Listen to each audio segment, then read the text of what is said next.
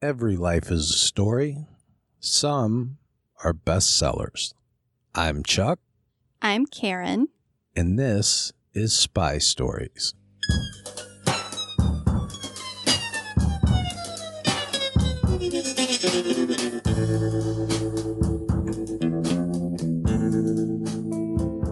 Who are you going to tell me about today, Karen? Today we are learning about John Andre. He was a Revolutionary War spy, and this is his story. John Andre was born in 1750 to French Protestant parents. His father was a merchant from Geneva, Switzerland, and his mother was born in France but was an English transplant. Education was very important to the Andre family, and even though they weren't really considered upper class, they wanted their son to appear to be, so they worked hard to educate him as much as possible. John went to school in Geneva, but returned to London in 1767. The young man was considered by most to be very well-mannered and charming. As his parents had hoped, he was more educated than those around him, and this tended to both set him apart and drove him to be as likable as possible in all social circles in order to be accepted.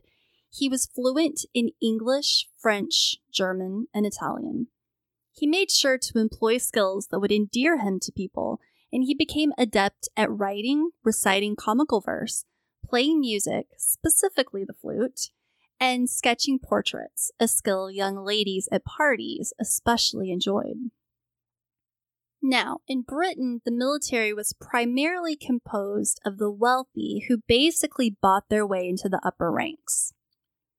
Yes, the upper ranks of the army were made up of British aristocrats. The lower officers, lower ranks, came from families of wealthy landowners, or they were the sons of clergymen, lawyers, doctors, or successful merchants, like Andre.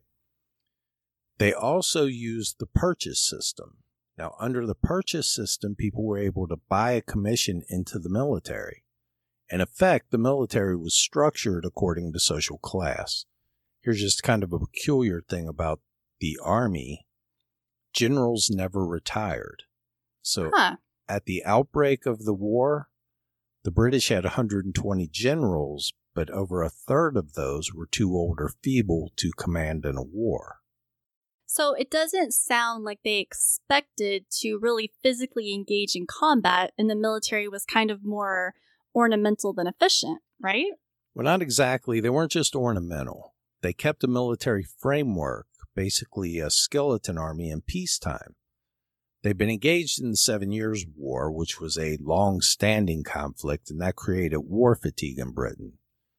They didn't really expect the Revolutionary War to be a full-blown war. They believed it to be an uprising that could quickly be put down. And they just weren't logistically prepared for this war.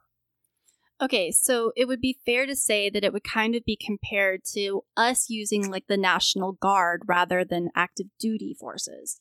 Yes? Yes. In the beginning, the British didn't think the conflict with America was going to necessitate wartime capability. This forced them to hire Hessian mercenaries to fight alongside of them. Again, they had the framework to quickly become effective. They were just spread thin from previous conflicts and didn't see this for the problem that it was. Okay. Well, although John Andre felt an intense desire to serve, he was worried the working class family he hailed from wouldn't grant him the opportunities to succeed in Her Majesty's service because, like we mentioned earlier, soldiers often bought their ranks. Then, John's father died, and the young man was no longer concerned with his own future, but instead felt responsibility to ensure the future of his family. So, he put his own dreams on the shelf, and he took on his father's merchant work in order to keep the family afloat. But, this same year, John decided to give up on his personal dreams. A new dream began to take shape in his mind, and that shape was that of a lovely woman named Honora. The young man found himself head over heels in love, and to his great joy, she said that she loved him back. All he had to do was request her hand in marriage and become rich. Well, that's not an unreasonable demand. Right. So John dedicated himself to making as much money as possible. When he felt he was at a place to finally ask for her hand, he excitedly went to declare his love and intention to the girl's family, only to find that Honora decided she wasn't so madly in love with him, and she dispatched him rather coolly. This poor guy's like Charlie Brown trying to kick the football. Oh, yeah. I think he was a romantic.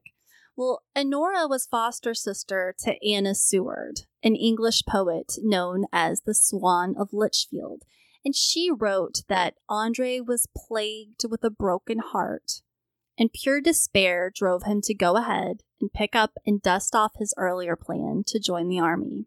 So, John Andre was commissioned on March 4th, 1771, and he was selected for special training in Germany. After residing there for 2 years, he found that he also immersed himself in the language and culture of the community and found that he really, really enjoyed it, and they seemed to embrace the young recruit right back. After his training was complete, he was dispatched to America to serve as lieutenant in the Royal English Fusiliers that were traveling to Canada by way of Philadelphia and Boston. And the Fusiliers were named after the rifle they carried, but they were basically frontline infantry. As a British lieutenant in Canada, Andre was involved in the defense of St. John's, which was taken by American forces after a 2-month siege. During that conflict, Andre was captured and became a prisoner of war and was ultimately transferred to Lancaster, Pennsylvania. Now, British prisoners of war were treated better than one would think, and sometimes they were taken into homes to have a nice, comfortable meal with American families. And John Andre enjoyed one such meal in the home of a Mr. Hayes. Mr. Hayes' brother-in-law, Joshua Het Smith, was also in attendance. Although Andre and Smith got along fine and the two ended the visit as congenial acquaintances, they would meet again in 5 years with a very different conclusion. Once in Lancaster, enlisted prisoners were kept in barracks, while captured officers were kept at their own expense in local inns. Sometimes officers were also housed with families within the community, and John Andre was one of these men. He moved in with the family of Caleb Cope. The Cope family learned to truly love John Andre and basically treated him like he was a member of the family. He even gave art lessons to their oldest son.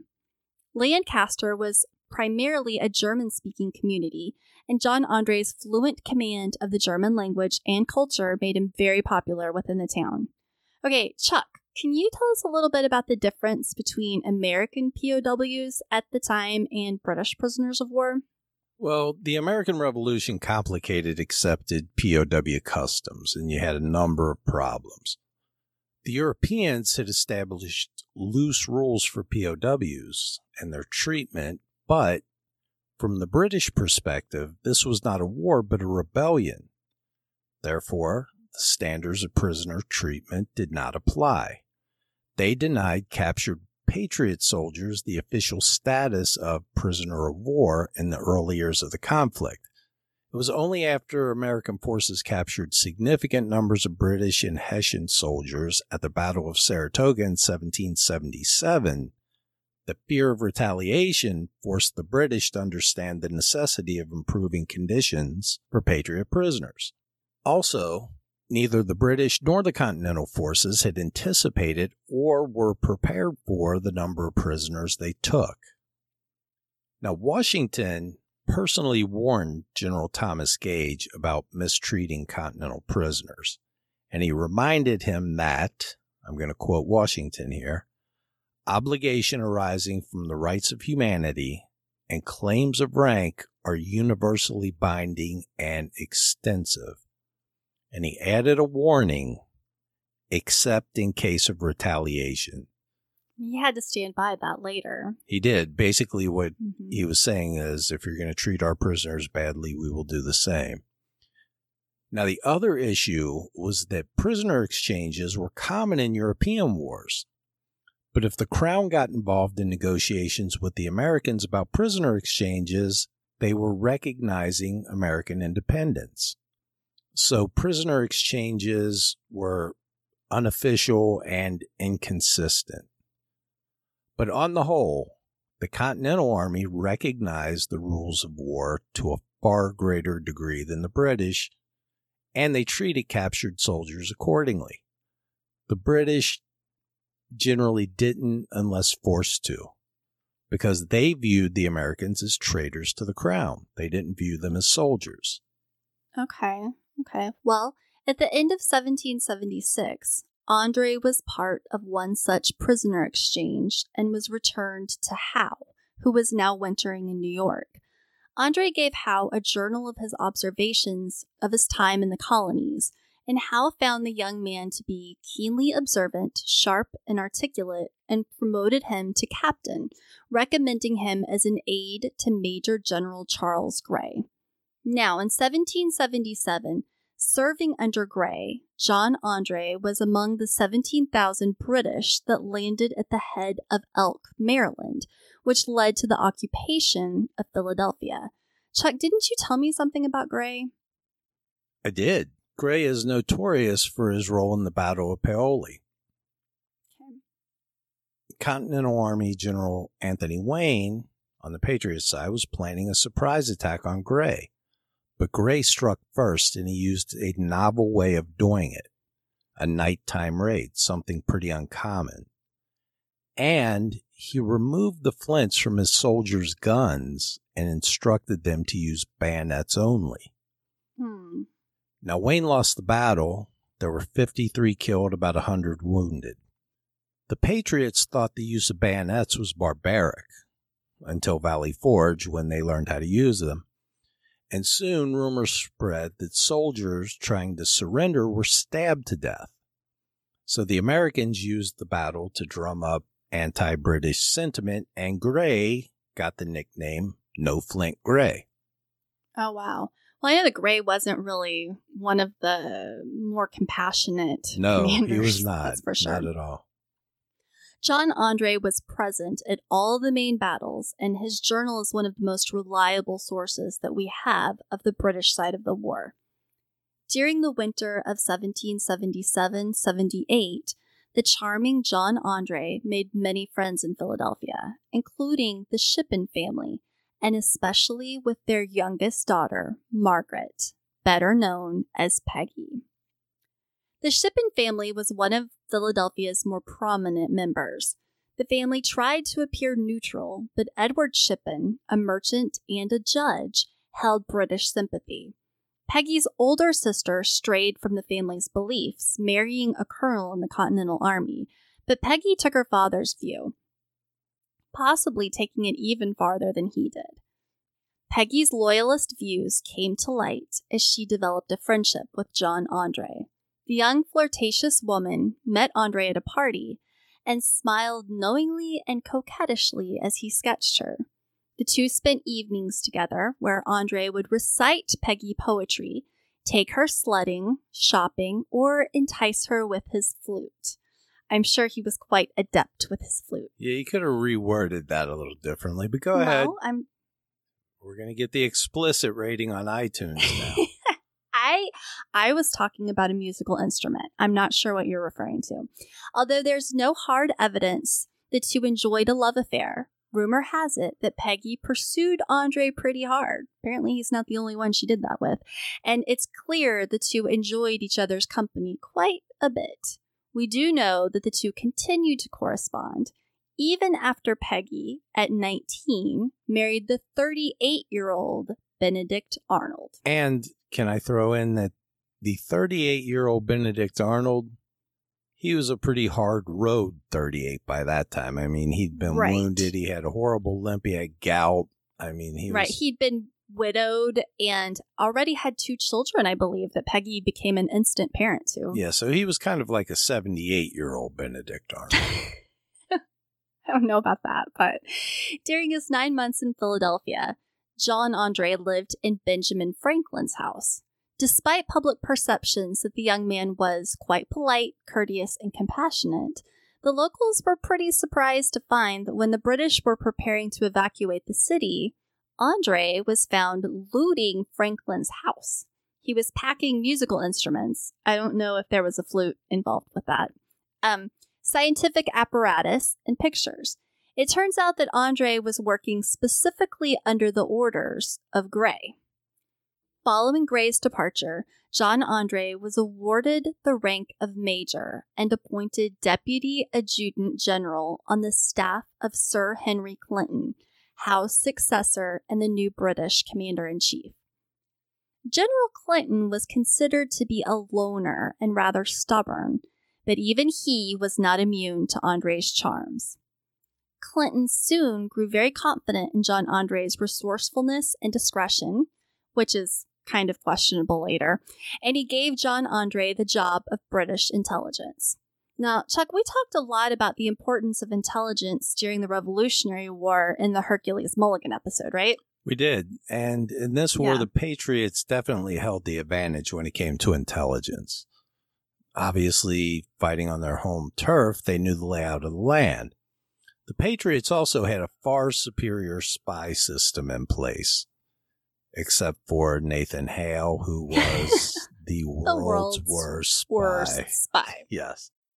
Well, as for the British, it was really, on the whole, pretty terrible. I think it mostly consisted of reading Washington's Facebook posts and asking people in taverns if they'd seen like 5,000 Frenchmen with muskets.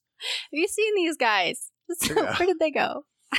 I mean, they had some intelligence successes, but they completely missed the movement of the entire American and French armies from the Northeast to Yorktown. So I would call that a bit of an intelligence failure. Yeah, and even with the loyalists there, they just could not get, good spy ring in place. And we said in the Hercules Mulligan episode, one of the British commanders said the Americans never outfought us, they outspied us. Right. John Andre went about his new duties with enthusiasm, like he kind of did everything, and he was considered fairly successful. His charm helped him amass American intelligence from dissenters, and he got some information from escaped British prisoners. In May of 1779, Major Andre received another letter from his dear friend Peggy Arnold, and this requested his help in procuring a special type of cloth and ribbon from England, because I'm sure there were no other loyalists that she could have contacted for such a thing, right? Right. But tucked inside the letter was another note penned by a different hand than Peggy's familiar one, and the note was signed simply Monk. Andre suspected right away that it might be General Benedict Arnold. The note hinted that the general may be ready to give up the American cause and join forces with the Brits. And John Andre got really, really excited, and he shared the news with General Clinton, who took on a more tempered mood regarding the note. Clinton was just not convinced that General Arnold would be so willing to give up his career and turn traitor. Why would he be driven to do such a thing? Well, John Andre suspected he might know the reason.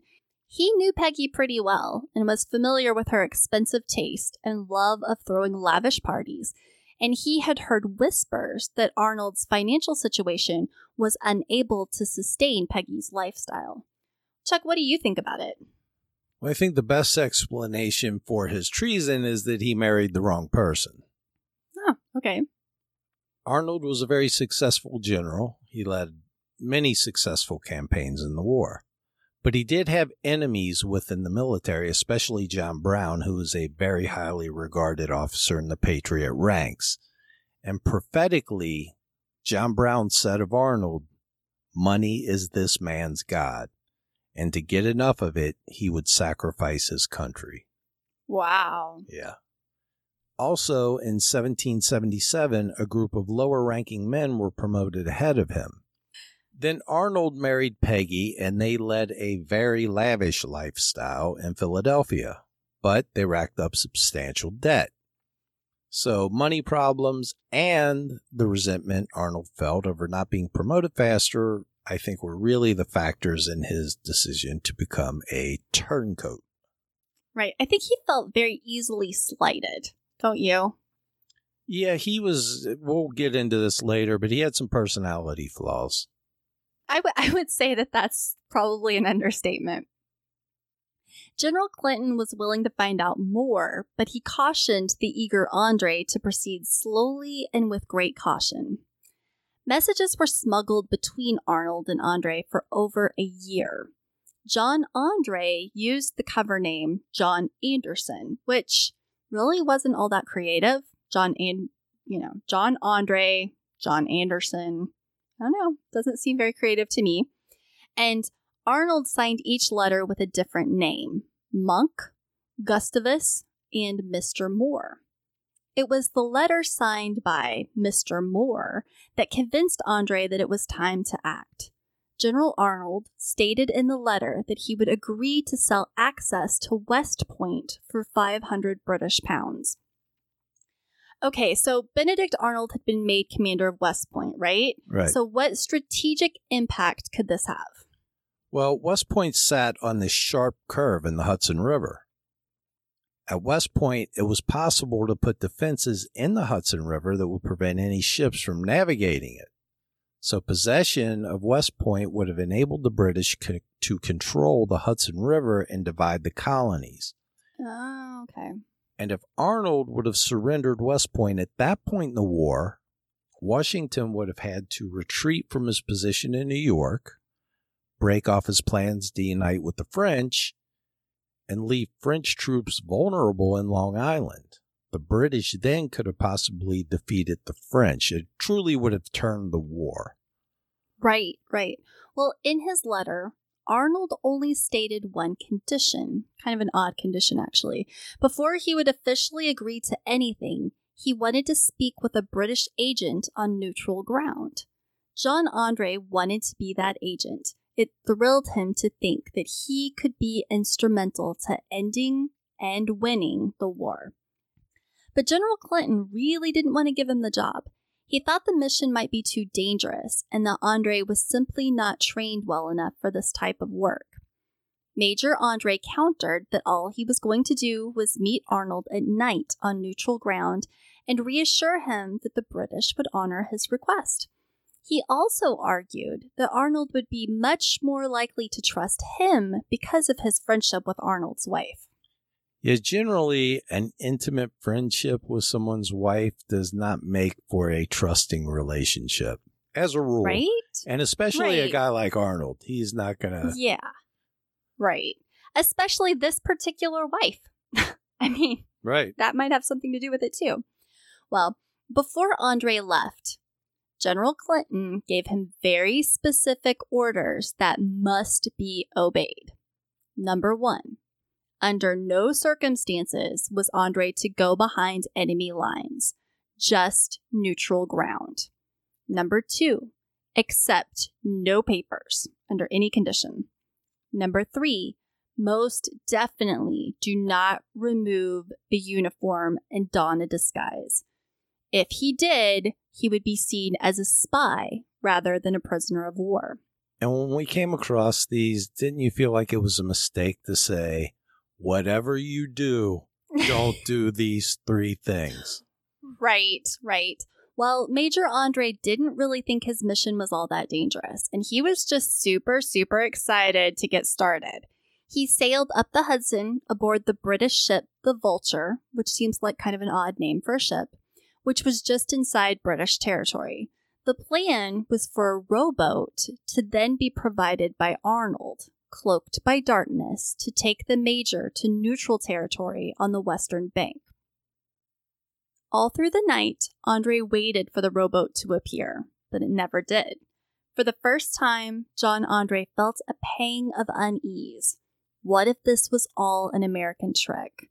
But Andre just could not allow himself to give up his dreams of heroism, and he decided to wait just a little bit longer. The second night, the rowboat did arrive.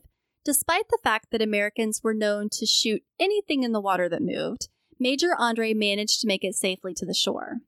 When Andre met Arnold, his first impression wasn't really so favorable. General Arnold was twice his wife Peggy's age. He wore a perpetual frown, and he had a terrible limp. The men moved farther into the woods to discuss their plans. Despite talking through the night, Arnold was still unsatisfied with their negotiations. So when dawn began to break through the trees, Arnold insisted that Andre would be unable to row back to the Vulture without being caught. So, Arnold convinced Andre to follow him to a trusted friend's house to continue talks until nightfall could provide cover. Major John Andre remembered his commander's warning to not go behind enemy lines, but he decided that it was necessary to move forward. Strike one. At the close of the day, Andre felt the meeting had gone better than imagined, and despite not following his orders, he believed General Clinton would be pleased with the mission's results. He was wrong. Right before Andre said his farewells, Arnold produced several maps and detailed plans he wanted the Major to deliver to Clinton. Again, General Clinton's warnings sounded in John's mind, except no papers. Andre made one feeble protest, then gave up because he did not want to offend Arnold. Strike two. Arnold left Andre with his friend Joshua Smith, who showed John to a room where he could rest. There was a window near the bed, and John Andre could see the Vulture floating at harbor. His nerves began to ease. His mission would soon be complete. He stretched out on the bed and tried to get some rest. Just before sundown, Andre was awakened by a knock at the door. Smith was there, holding a broad-brimmed hat and shabby jacket, and he relayed the unfortunate news that the men who had rowed him ashore the previous night did not want to chance taking him back to the Vulture, so the two of them would have to go a different route and ride further north to another boat that they could take to shore. From there, Smith would direct him to the nearest British outpost. In order to make the trip safely, Andre would have to wear a disguise to make him appear American. Major John Andre's heart began to race. The third caution that General Clinton had given him, the one that he emphasized the most, he was about to break. John swallowed his fear, took a breath, and decided to do it. And a swing and a miss, Karen, and you know what that means. You know, this guy is like a teenager. It's like he gave him a chemistry set with 100 things and said, but whatever you do, don't mix these two things together. And he just couldn't wait to get to the basement and put those things together. I think that John Andre, even though he showed a lot of confidence, I think he might have been very, very insecure because his family wasn't wealthy, but he had kind of traveled in wealthy circles. He probably tried to prove himself all the time and never wanted to offend anyone. And I think that this could have kind of driven sort of his actions. But anyway, Smith and Andre rowed to Stony Point, where they took a ferry to the east side of the Hudson. They then faced an American checkpoint, but were waved through with no problem, and Andre's tension finally began to ease. As night began to fall, an American patrol officer stopped them and strongly recommended they stay at an inn rather than continue their journey due to some recent violence and robberies on the road after dark. To not heed the officer's warning would have been suspicious and rude, so much to John's dismay, he ended up spending another restless night behind enemy lines, with papers and a disguise. At the first ray of dawn, Major Andre was eager to complete the journey. He and Smith finally reached Pines Bridge. Smith said this was as far as he would go because territory beyond that point was neutral. Okay, now Chuck, do you remember at the beginning of this story when, as a POW, John Andre was taken to dinner at the Hayes home where Hayes' brother-in-law was there? I do not. That was not one of my parts, so no, I didn't pay attention to it. Okay, well, I did mention that. Okay. And in a strange coincidence, the man that had been accompanying John Andre on this trip was the same Joshua Smith. It's the same guy. Oh, okay. That so Joshua Smith. Okay, yeah. Now I got you. Yeah. Next time you should probably listen to the whole script and not just your part, but that's just a suggestion. Thank you. This being the last leg of the trip, Andre breathed a sigh of relief. He finally relaxed enough to enjoy the scenery around him, and he started to really feel the pride of a job well done. But suddenly, he was accosted by 3 armed men. They were probably robbers under the employ of the American rebels in order to capture supplies. And this was a practice which was used by both sides during the American Revolution. Andre remained reserved and remarked, "Gentlemen, I hope you belong to our party." Andre was alluding to the Loyalists. The men asked what party he was talking about. "The lower party," he responded, which was code that all friends of the king would understand. "We do," they answered. They mistakenly assumed he was talking about the location of Tarrytown in New York. It's like that Abbott and Costello thing, who's on first. Right. Andre assumed by their responses that they were loyalists, so he told them that he was a British officer on an important mission that needed to be completed. This is kind of funny, actually. Then the men identified themselves as patriots, and Andre rapidly changed his story, saying that he was actually an American officer, and then he produced the passport papers that Arnold had given him. I was just testing you guys to see. Right. That first story kidding. I told you, I'm just checking you guys out, seeing Just if you were kidding. real, yeah. Right. The robbers were incredibly suspicious. I wonder why. And excited by the prospect that they may have bagged themselves a spy, and the reward that could go with that. They soon discovered the secret papers Arnold had given to Andre on the subject of turning over West Point to the British, which Andre had hastily stuffed in one of his stockings. For a while, the men studied the papers. They were unable to read them because they were basically illiterate. They had two things working against them there.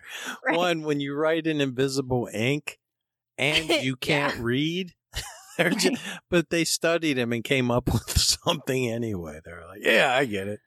Yeah. Now in desperation, Andre offered to give the men his pocket watch and his horse if they would let him go. You know what? I go back to that, Karen, just for 1 second? Yeah. Do you think that they were like, okay, I can't really read the writing. What's this word here? And he would tell him, and then he'd say, what's the next word? What's this word here? Acting like they weren't illiterate. And of course, Andre would just tell them what the words were, not knowing they were illiterate. Right. And so they might have been testing him the whole time. He just assumed they were idiots, and they might have not been at all. Well, I have a conspiracy theory regarding all of this, but we're just going to go with the story for now. So in desperation, Andre offered to give the men his pocket watch and his horse if they would let him go. But it was too late. They took their prisoner to the headquarters of the American Army in Tappan, New York. Andre was then held under arrest at what came to be known as the Old 76 House. It was actually a home and a tavern. It served as a meeting place for local patriots. It was not, nor has it ever been, or was it ever again, a prison. In a letter to Washington, Andre revealed himself, and he confessed everything, including Benedict Arnold's betrayal. But the confession didn't really matter. The Americans had already figured out what had happened, and they had tried to arrest Arnold, but he escaped.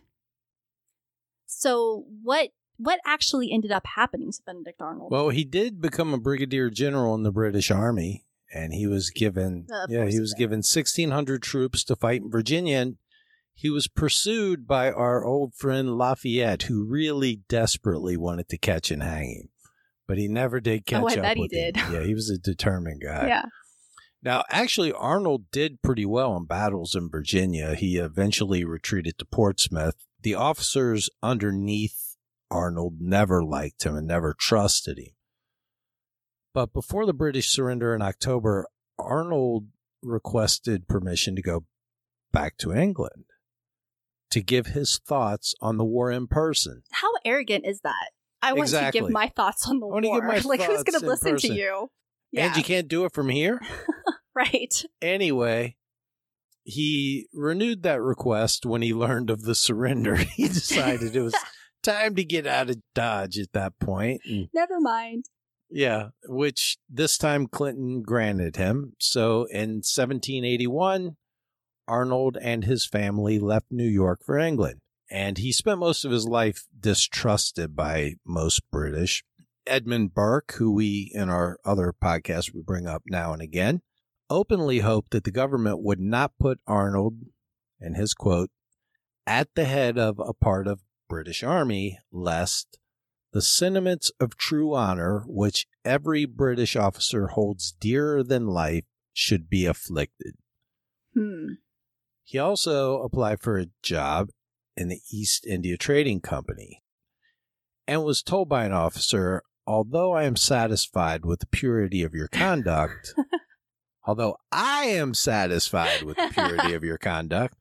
the generality do not think so. So, while this is the case, no power in this country could suddenly place you in the situation you aim at under the East India Company. So, to put it in a word, no. Right. Yeah. You might want to go see if you can get a job as a greeter at ye old Walmart. Something like the British are so exceedingly polite. He was very polite about telling him, people think you're a dirt bag. I can't. We don't like you. Yeah. So, yeah. Well, when word got to General Clinton that his aide had been captured, he pleaded for Major John Andre's life, but the rules of war were clear. A spy caught behind enemy lines would be sentenced to death, which is kind of why Clinton had warned him so intensely, but, The only way that the young man's life would be spared would be through an exchange for Benedict Arnold. Although General Clinton had nothing but distaste for Arnold, he felt he had to honor the bargain, and he would not release Arnold to the Americans. The honorable thing would have been for Benedict Arnold to give himself up, but we are talking about Benedict Arnold. So instead, he did the worst thing he could possibly do. He wrote a very arrogant letter to Washington threatening vengeance if a British officer should be hanged. Yeah, you're not really helping me here, Arnold, because you just keep your commentary to yourself. Right. Like, how bold is that, too? Yeah. He just betrayed the country, and he's like, don't you do this, because I care about the British. I double dog dare you, George Washington. Right. John Andre was resigned to his fate. Yeah, especially after that letter. Right. But he did write another letter to Washington, entreating him to shoot him with honor rather than hang him. But Washington, for some reason, denied his request. We don't really know why. Perhaps it was important to Washington to show consistency and strength as a leader. That's what I think it was, because he had said earlier, if you do this, we have to do this. Perhaps he felt the need to avenge the death of poor Nathan Hale. Some historians even suggest that the dismissive treatment that Washington had received at the hands of the British top brass during the French and Indian War affected his treatment of Andre. We really aren't sure. I really don't think it's the last thing, because that's kind of out of character to a certain degree. Washington wasn't really a petty man. He was a pretty honorable. He had a pretty honorable war code. Right. He wasn't perfect, but I think that he tried. I think it was about consistency, and it was like kind of one of those, the burden of leadership, sort of. Right. Okay. I do have a conspiracy theory about this. Of course you do. You have conspiracy theories for everything. So I do. I talk a lot about that in our other podcast, but. Okay, Karen, what conspiracy theory are you going to tell me today? Well, I feel like this could all be about Peggy Shippen Arnold, and it really could just be a very drawn out case of murder. So I know some historians theorize now that Peggy may have actually been behind Arnold being willing to turn traitor, but I can't help but wonder if Benedict Arnold, being the petty man that he was, set the whole thing up as a trap for John Andre. Here's why I think this. Arnold was shady really the whole time. If you go from the rowboat on, first of all, why did he even want to meet him? Why did he need to see a British agent? They had done all of the correspondence through letters for over a year. Why all of a sudden did that have to change, right? He also knew the rules of war and what would indict Andre of being a spy rather than a prisoner of war. And he coincidentally set up those exact scenarios. It's also interesting that 5 years prior, Joshua Smith worked for the Patriots. And now, all of a sudden, he's a trusted confidant of Benedict Arnold. It's almost like when they dressed John Andre and sent him on his way. Right. He did not know that Benedict Arnold had stuck a big piece of paper to his back that said spy on it. This is a spy, right. And there just happened to be the 3 robbers who were not satisfied with the loot he offered them, his watch and the horse, and all of a sudden they just wanted to search Andre. That's kind of weird. You would think they would just be, robbers are usually satisfied with what they can get. Right. And what was really the purpose of the letter that Benedict Arnold wrote to Washington? It almost like that solidified. I mean, I kind of wonder, did Benedict Arnold's letter come before John Andre's letter asking for the mercy of being shot rather than being hanged? Because if so, Washington was like mad. He was just, heck no. I mean, are you kidding me? So it just seems like Benedict Arnold did everything he could to literally like nail the coffin shut for this kid.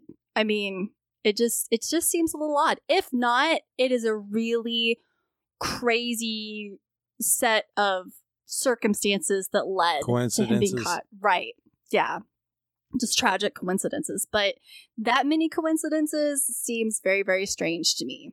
So. Okay. Can we be done with your conspiracy theory now? Or? Well, one more thing. To top it off, Benedict Arnold didn't really end up faring so poorly from the whole situation, just like you mentioned earlier. So his defection to the British worked out pretty well for him. He got money, he got land in Canada, he got pensions for himself, his wife, and his kids. So it just makes me wonder if the goal wasn't actually just to do away with the man his wife might be carrying a torch for.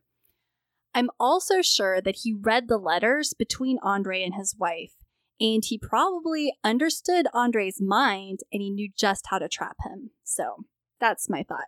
I also think it's interesting that upon learning about Benedict Arnold's treachery, Peggy was said to go into just complete histrionics. She acted like she had a nervous breakdown and she was screaming incoherently.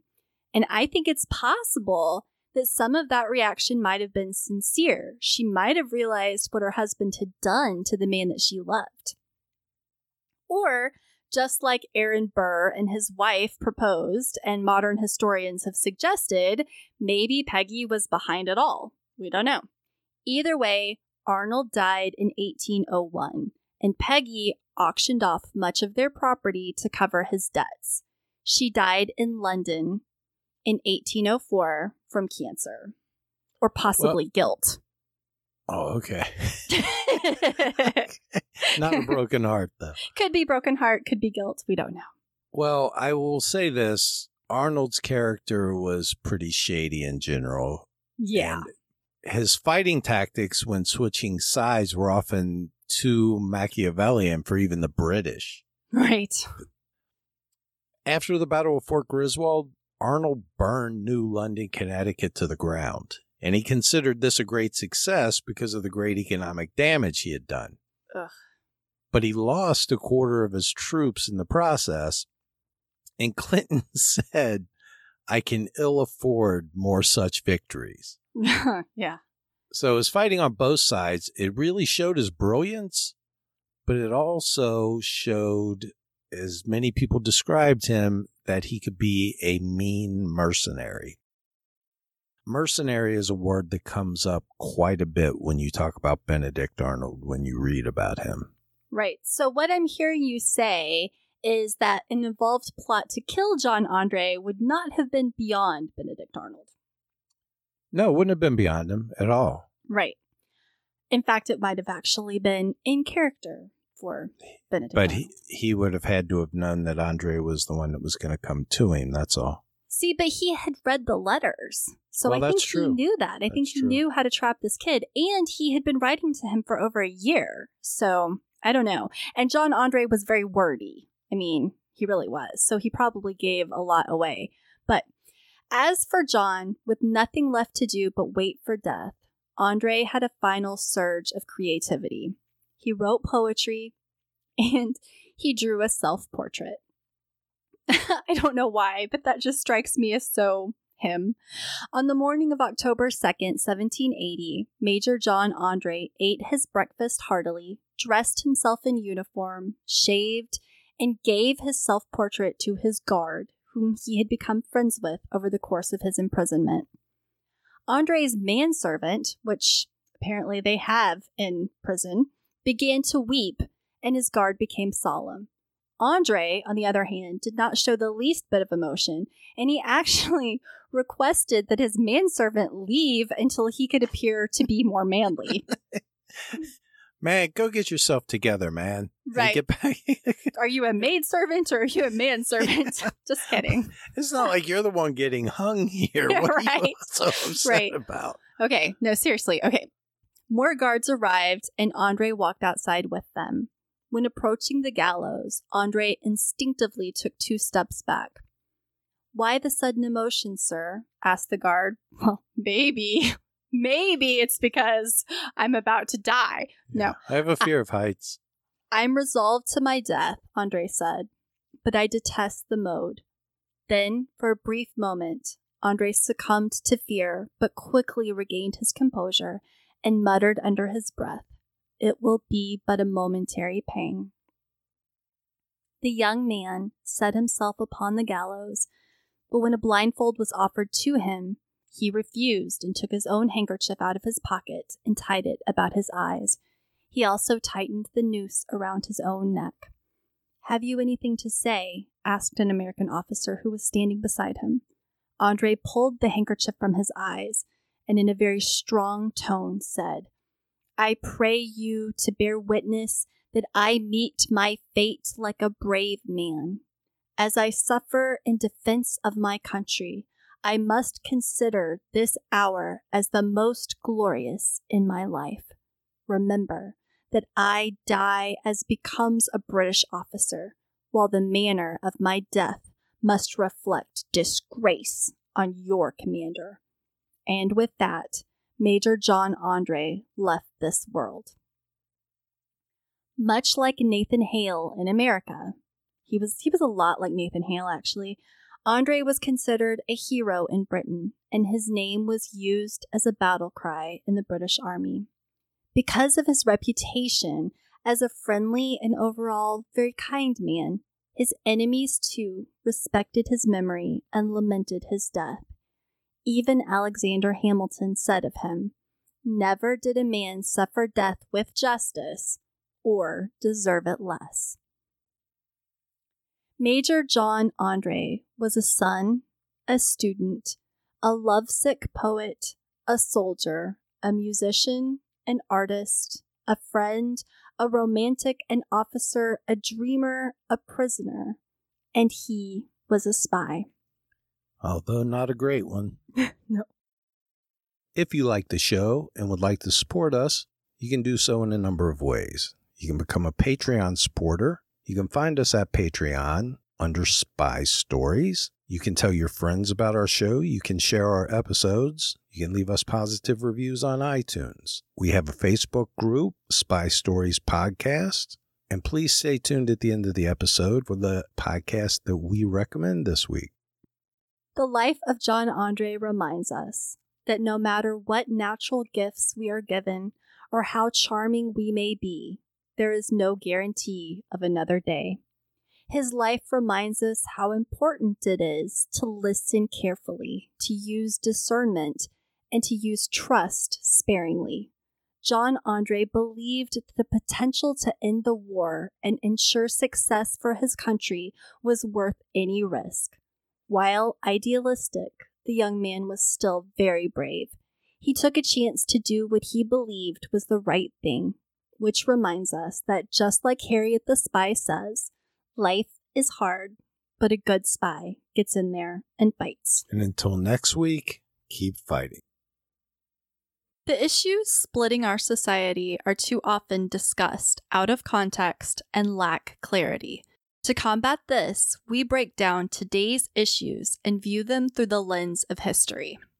We are a former Democrat and former Republican whose parties have left us. With open minds, facts, and history as our guides, we have embarked on a quest for political truth. Come join us at Context and Clarity Podcast, where we are not enemies, but friends.